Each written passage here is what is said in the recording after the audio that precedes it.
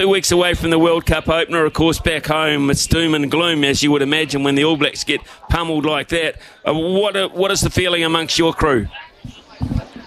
It's not good, mate. It's not good at all. That was a horrible, horrible performance, if you can even call it a performance, because to be honest, I don't think the All Blacks actually showed up at all. The Springboks certainly did. I have to pay tribute to the way they played. It was a fantastic showing by them in front of what really felt like an Ellis Park-like atmosphere. There was 80,000 people in Twickenham, and I think about 75,000 of them were South Africans. So, I mean,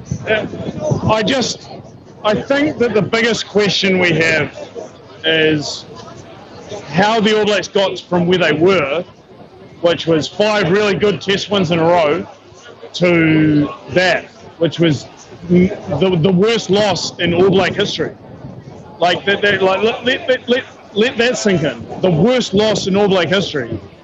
And we've seen some bad All Black performances over the last few years, but that's the worst, easily the worst. So I'm still actually kind of just trying to process the whole thing. It's quite difficult, because I really don't know what the hell happened on Friday night here.